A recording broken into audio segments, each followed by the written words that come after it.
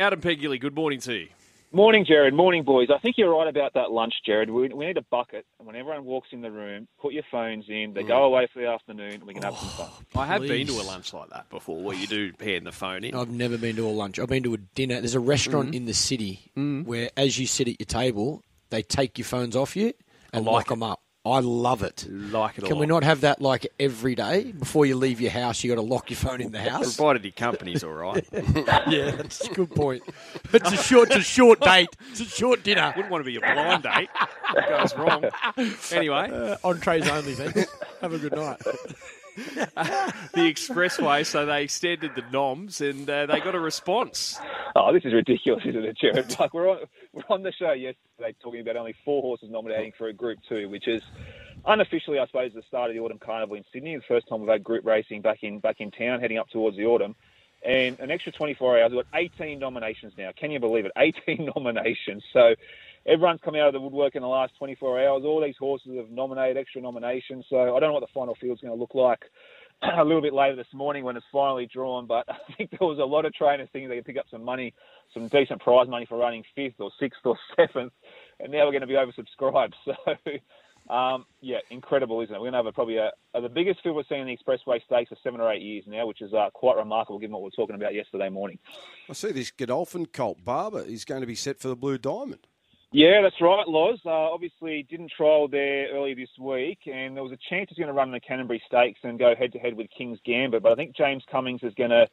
Well, he's been thinking long and hard about this. He's going to send Barber down to Melbourne to run in the Blue Diamond Prelude and then get him ready potentially for the Blue Diamond down there, which is the first Group 1 of the 2-year-old season. So I don't think we're going to see him in Sydney in the next sort of 5 or 6 weeks, and whether he's still around and still racing well enough to warrant heading towards the Golden Slipper, we'll have to wait and see. But given he's a horse that's high up in Golden Slipper markets, I think he was second favourite behind King's Gambit earlier this week at least anyway. We won't be seeing him running any of the traditional lead-ups and probably heading to Melbourne. And Godolphin, to be fair, Loz, have got a pretty good record in the Blue Diamond. They've won it in recent years with Dormier. Obviously, Liar, I think going back probably 8 or 9 years ago, Earthquake won that race. So it always has been a really good launching pad for Godolphin and their 2-year-olds. But I would have thought there was a chance that Barber would stay in Sydney and concentrate on the Golden Slipper. But no, Godolphin's going to send him to Melbourne and he'll be targeted at the Blue Diamonds. What's the latest in a potential move of the Cox Plate?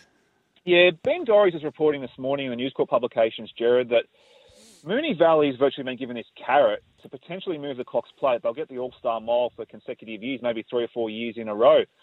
So you can see that Racing Victoria is throwing absolutely everything at this move to try and get this Cox Plate to move later into November at the end of the Flemington Carnival. I'm not quite sure how the VRC or the MRC are going to feel about that, having the All-Star Mile potentially go to one particular home for a few years, given that it's initially started by moving around the different race clubs. So we've seen it run at Flemington, we've seen it run at Caulfield, we've seen it run at Moonee Valley, and it's been on a rotational basis. But I don't know if this is going to go through or not, but certainly it just goes to show that Racing Victoria is desperately keen to try and move this Cox Plate and get it back in the calendar. So we'll wait and see how it plays out. But I think there's been plenty of carrots being dangled in front of the Moonee Valley at the moment, try and move that Cox Plate. What about tomorrow? They've moved the Warwick Farm race meeting to tomorrow. Do you like anything there?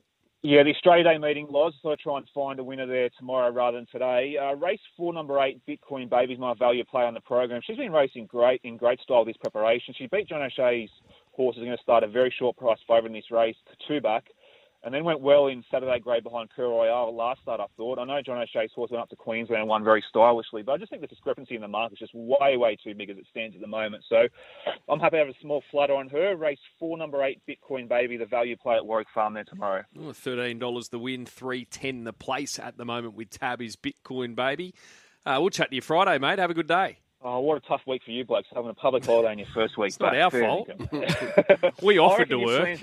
You planned to come back this week, didn't you? It's a nice little solid week back. And then enjoy Australia Day tomorrow, boys, and we'll chat on Friday. Good on you, mate.